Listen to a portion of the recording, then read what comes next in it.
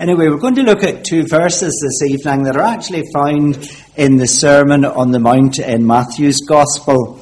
And we're going to read them together this evening. They're found in Matthew chapter 7, and they're found in the middle of that chapter in verses 13 and 14. That's Matthew chapter 7, verses 13 and 14. And they'll be very familiar verses to you. And in fact, in homes and days gone by, you would have seen very often a painting that would have been on the wall depicting these verses. Matthew 7 and verse 13 says, "Enter ye in at the strait gate, for wide is the gate, and broad is the way that leadeth to destruction, and many there be which go in thereat. Because strait is the gate, and narrow is the way which leadeth unto life, and few there be that find it." Two short verses, but painting a very vivid scene for us. Let's just ask for God's help as we come to consider His Word. Lord God, your Word is serious this evening and is there for us to heed. Lord God, you give direction regarding our lives in this world. And Lord God, you point us in the right direction for eternity. But the question is, will man heed what is written here? Will women and young people pay heed to the Word of God? Lord God, help us as we just think about the simplicity of this picture before us. Help us to just consider the choices that we have made and the choices that are before us. Father, we pray for those in this service and those outside of this service who still need to choose Christ. We pray to God that you will guide them in Jesus' name. Amen.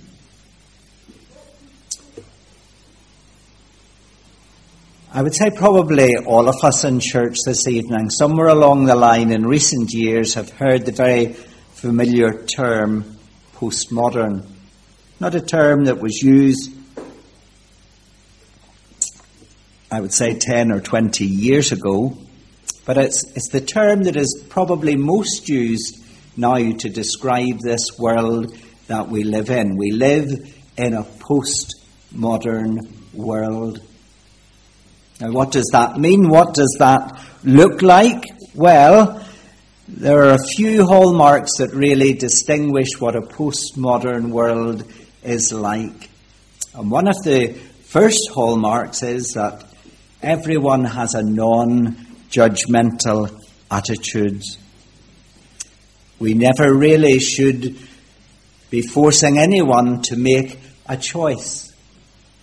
There's no one way that is better than another way. It's just your way or my way, whatever we choose to do. And every way and every choice that it confronts us, each of those choices is valid, and we should accept them as valid choices. But does that world of never making a choice really exist?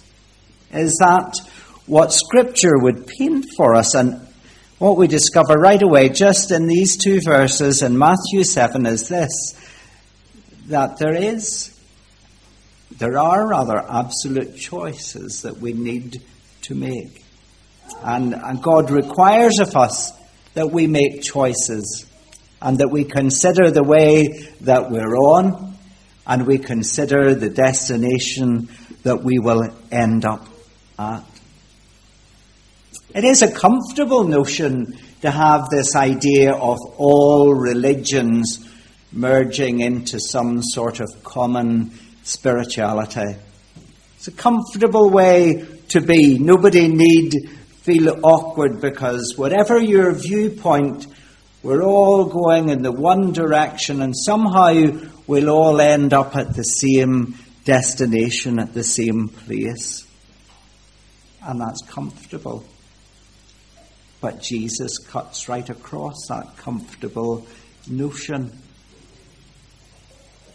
There are two ways, and there are two gates, and there are two destinations. And really that's all that I want to draw out of these two verses this evening. The fact of the two ways, the two gates, and the two unmistakable destinations. What are those ways? How do we get onto those ways? Where are we heading to? As I said this morning, it's 14 years since I had a pastoral charge in a local church. But I was pastor of two churches for 15 years before that. And one of my charges was in County Tyrone, and I discovered that all around County Tyrone and Gorchin there are little tiny country roads with grass growing up the middle of them, roads that if you take your new car up, you become increasingly alarmed as to what way the suspension will be when you get back down. And I actually thought that County Tyrone maybe had the heads up for country roads until I went to County Antrim, and I started to drive up the little roads around Gleneau, and I discovered that when you got on those little roads, there was little chance of anybody passing. There were only certain places that you could pass on. So if your reversing wasn't good, don't go up those roads. Those little country roads, they're very, very different, aren't they, to the M6 motorway that'll run down through England. And DV in this incoming week, we'll maybe be hitting the M6 motorway at some stage at the end of the week. Or you have the interstate highways in America. I haven't driven myself on those highways. I haven't been on them so very often. But like they're night and day between the country tracks and roads of County Tyrone and County Antrim. They're a whole different story. And these two ways that the Bible speaks about in these verses speaks about the broad way, and it speaks about the narrow way. And these two ways are equally as different. They are utterly different, one from the other. This message of two ways isn't simply a message that Jesus brings, that is introduced to us for the first time in the Sermon on the Mount in Matthew chapter 7. This teaching is already there in the Old Testament, and if we consider the book of Psalms, we discover the same idea of two ways. Psalm 1, the psalmist speaks of the way of the righteous, and he speaks of the way of the wicked. Two completely different paths, just as the broad way and the narrow way are utterly different, and leading to two completely different destinations. One of the ways that Jesus talks about, most versions of the Bible refer to it as the broad way, because the original meaning of the word is broad or spacious or roomy. But one version, the Revised Standard Version, calls the broad way by another name. It calls it the easy way. And I think we can see how that kind of fits in as well, the broad way or the easy way. You see, it is a route that's easy to follow because we sit ourselves on it. Nobody contradicts us on it. This easy route is the route that most people in the postmodern world have chosen to follow. They don't want to be told anything about their lifestyle. They don't want to be told anything about any restrictions being placed upon them. And so they want the easiest possible route. And the way of the broad road is a way where we please ourselves. And that's what people want to do. If you look around you this evening, if you went up to the north coast, even in our country, and drove through the town of Portrush, you'd probably find a lot of people there who simply want to please themselves, who simply want to do things in their own way, in their own time. And of course, what we're told is that if something feels good, then that's what we should do it. We shouldn't hold back from doing it if it feels good to us. And of course, we must be tolerant. That's what we're told. We must be permissive towards others. We shouldn't question what they believe. We shouldn't question their morals. We shouldn't question their alternative lifestyle. That's possibly how they would describe it, as an alternative set of morals or an alternative lifestyle. Every way is considered as valid, and our personal choices are personal. They're up to us. You can't tell me that my choice is wrong, and I can't tell you that your choice is wrong. Because what we're told is that although what you're doing may be wrong for me, it could be right for you. And in fact, what I'm doing, whilst it might be right for me, could be utterly wrong for you. That's the easy way, the broad way. The other way, which is referred to here as the narrow way, and the RSV, the Revised Standard Version again, uses the word the hard way. And it is a hard way to find, not quite so comfortable as the first way. You see, on this second way, on this second road, we can't just live as we please. We dare not simply live as we please, because there are consequences on this road for the choices that we make. Choosing whatever morals best suit us is not something that is advisable, because here on in this narrow road we realize that our choices are choices for eternity. They are choices that go beyond this world, that go beyond this time, and go on into another world. In fact, this way, this narrow way, is in totality preparation before the expanse of eternity, that time without end. And as pilgrims on this way, as Christian pilgrims, we walk within the confines of God's Word. We walk within the confines of what God has commanded. We walk within the confines of what God has laid down, what He has revealed in His Word to us to be wholesome, to be right, to be helpful, to lead to Him. And people on the broad road, they scoff at the Christian pilgrim on the narrow road, because they believe that the restrictions of God's Word, they're something that are intolerable, being told how to live, being told what to do. Christians must be a miserable bunch of people if they have all of these laws and commands, a whole list of don't do laid out for them. And yet you and I know this evening that's nothing could be further from the truth. As believers this evening, we should be the most joyful people, because we have a God who cares for us and directs our footsteps. We this evening, by following God's commands, are the most free people imaginable. You see, those who are on the broad road, they don't have the freedom to make their own choices. They're directed by the sinful nature. Satan and sin hold sway over them. They find it impossible to say no. They find it impossible to turn away.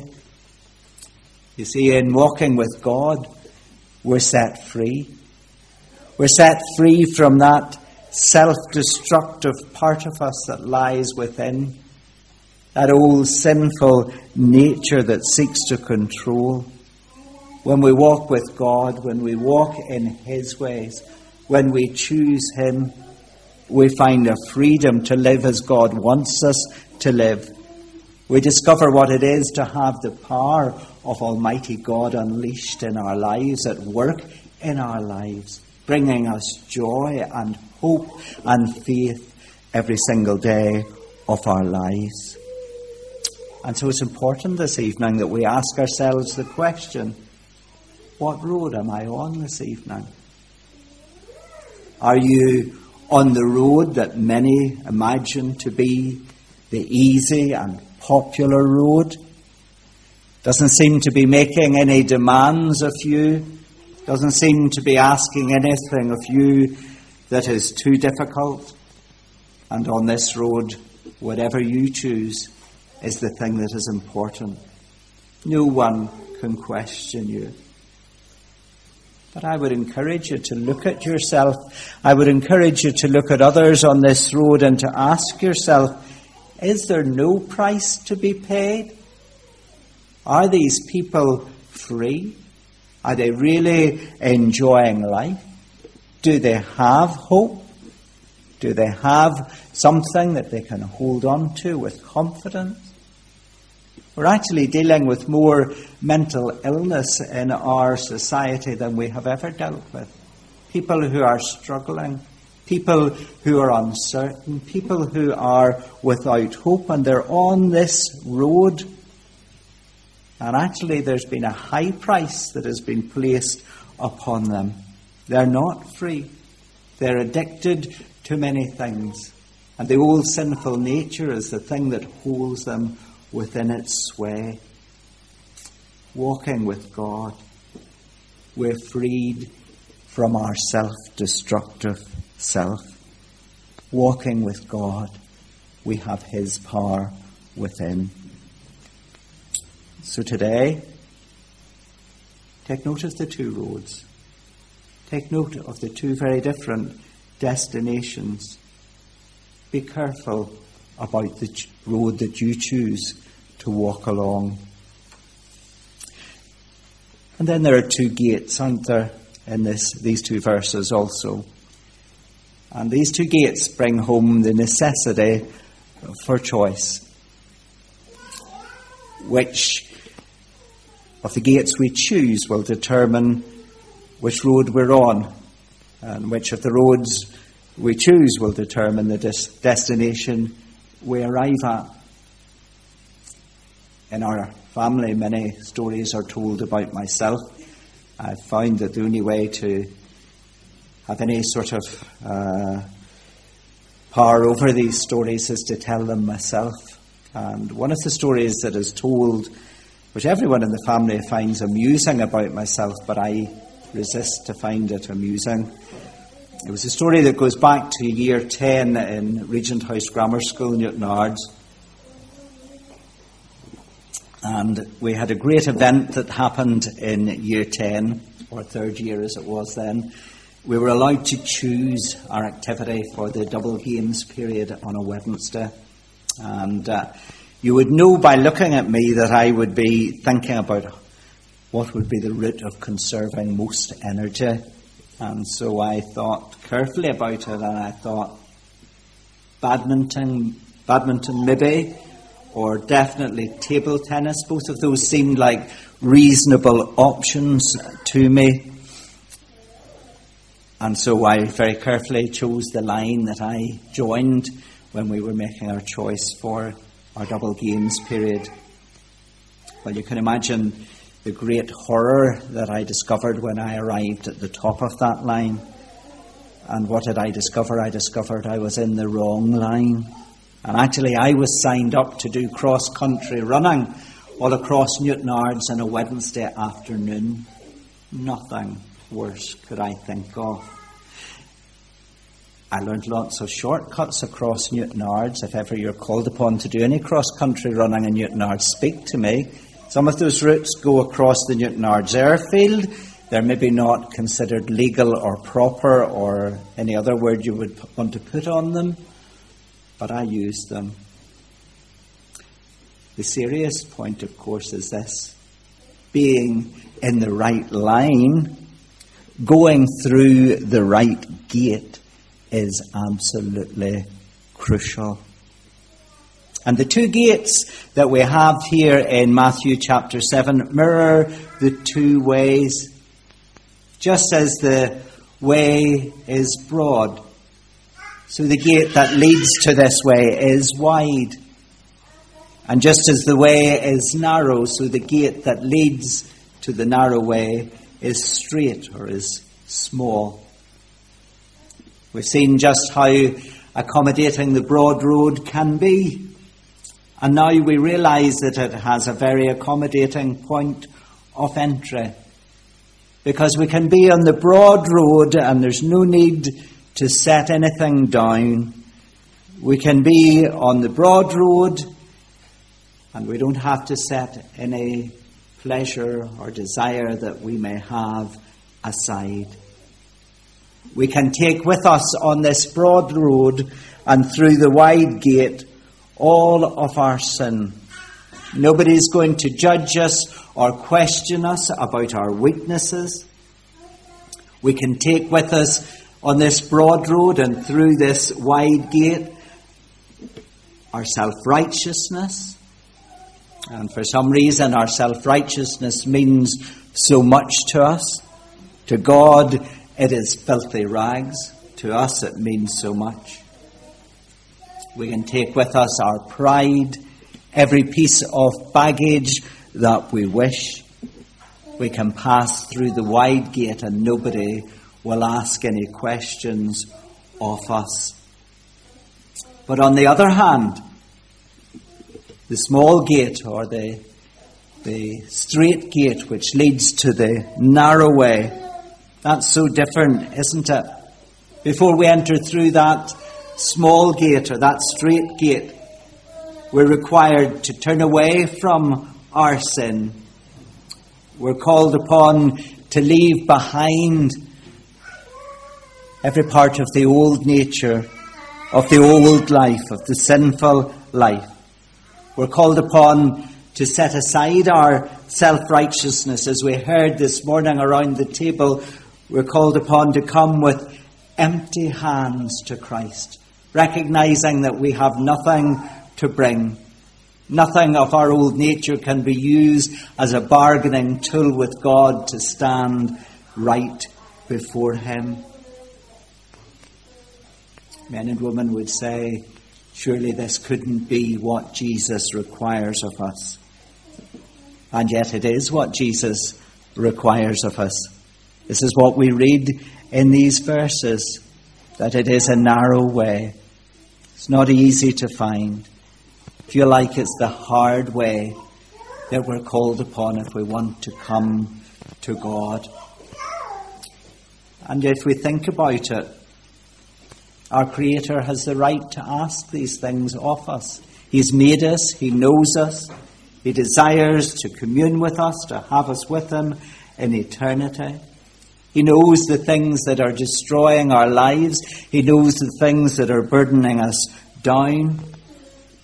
And in fact, in nearly all of the four Gospels, in Matthew, Mark and Luke, it says, if anyone would come after me, he must deny himself and take up his cross and follow me. That idea of denying ourselves is not one that we're very keen on in this day and age. But if we're going to be on the narrow way, if we're going to walk with Christ, if we're going to stand right before God at the end of this life, then we need to come with empty hands and to hold onto Him, to take up our cross, to accept Him as our Saviour.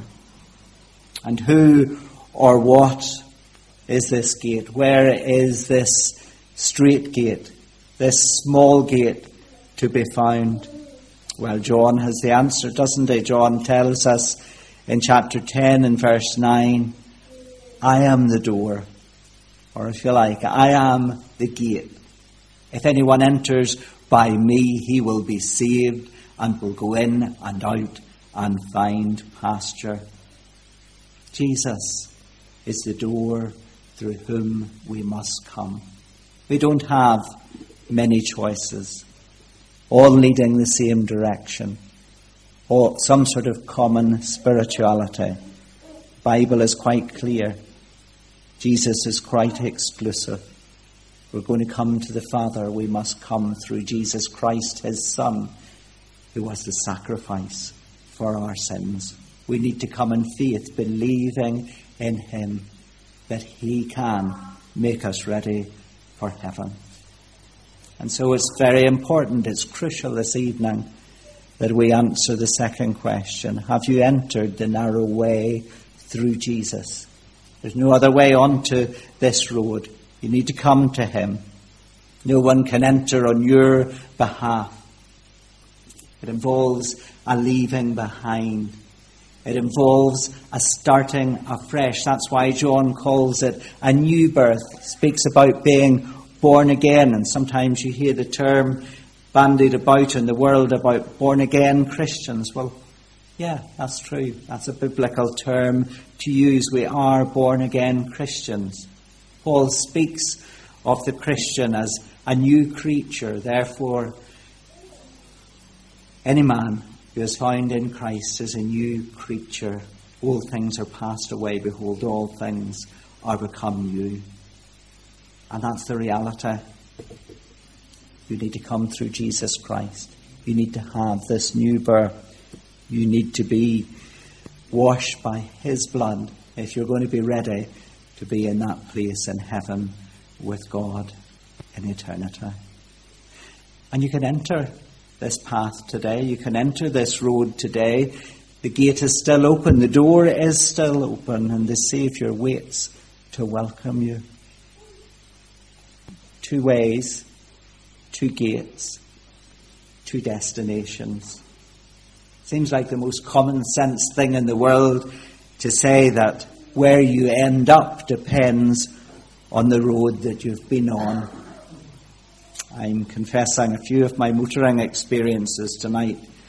Don't know whether you've ever had that horrible experience or that sinking feeling when it dawns on you, I'm on the right motorway, but I'm on the wrong side of the motorway. In such circumstances, it's a very sinking feeling that kind of takes over. You realise I'm going to have to go X amount of miles in the wrong direction to get onto the right direction. Sounds right to begin with, to say, yes, I'm on the M1 motorway or the M2 motorway or the M6 motorway, but it matters whether you're on the northbound or the southbound carriageway, because that will affect where you will end up at. And Jesus is very categorical about the destination of these two roads, just as he is categorical that there are two roads and there are two ways to enter these roads. He tells us very simply of the destination. The broad road, he states, will lead to destruction. And interestingly, here in these verses, he doesn't elaborate on what that point means to end up at the point of destruction. I'm quite sure we couldn't take it in if he were to describe for us in complete detail what the place of destruction is like.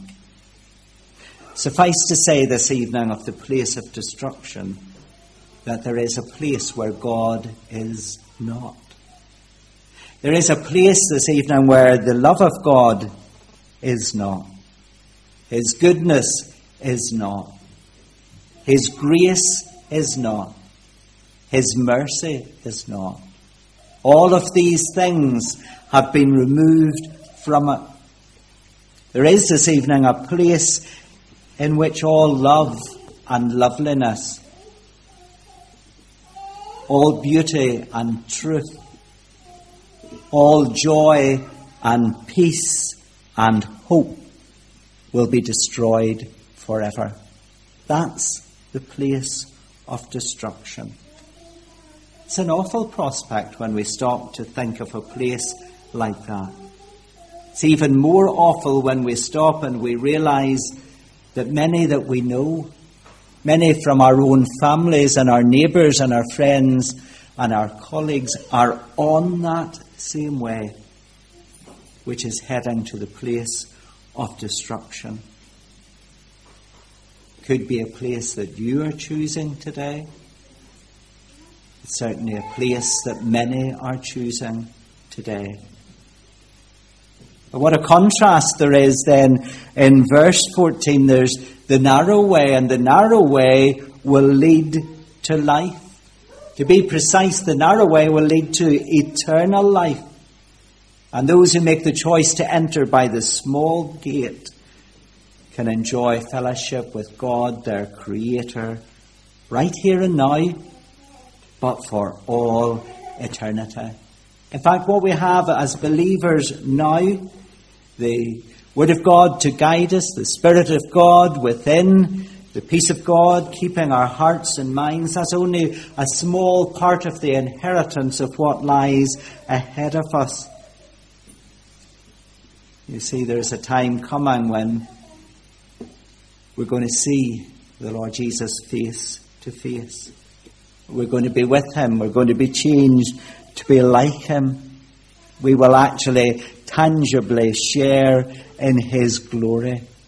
We will find absolute fulfillment in service of Him in that place, in that home that He's gone to prepare for us, the home that the Bible calls heaven.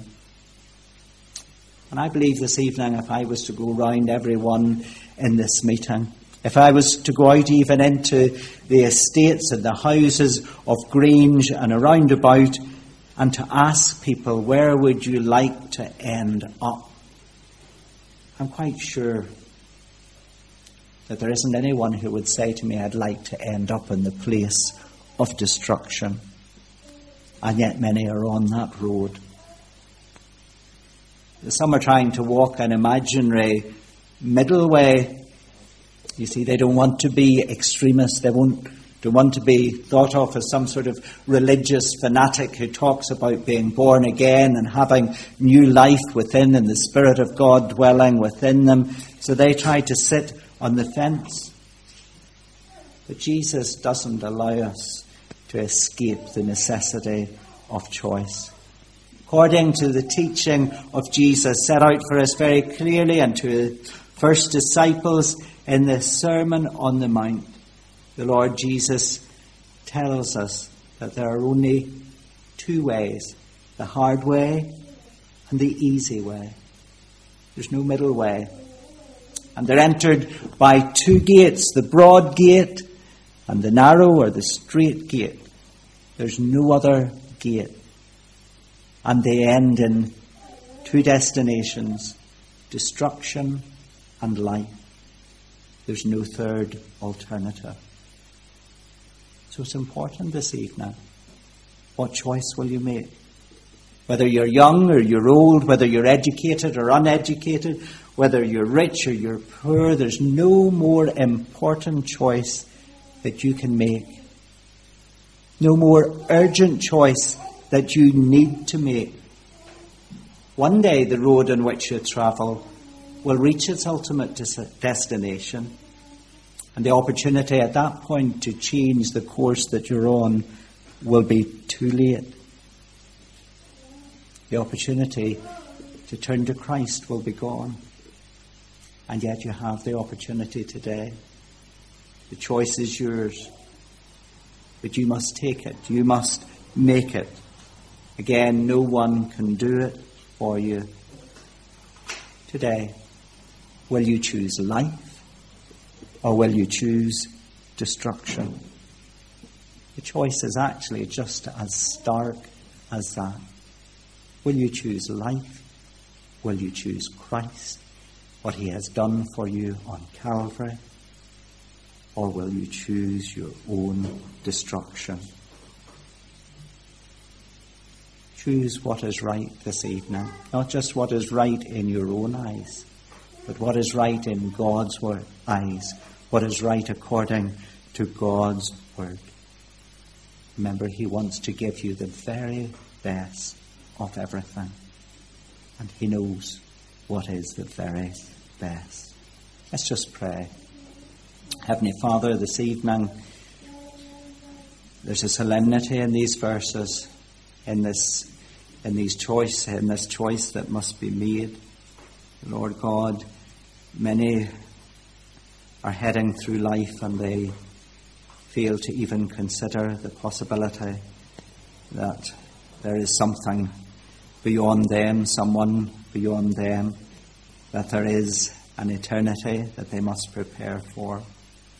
Oh Lord God, I just pray that you will allow those who are making their way through this world without you to see the emptiness and sometimes the futility of the path that they're on.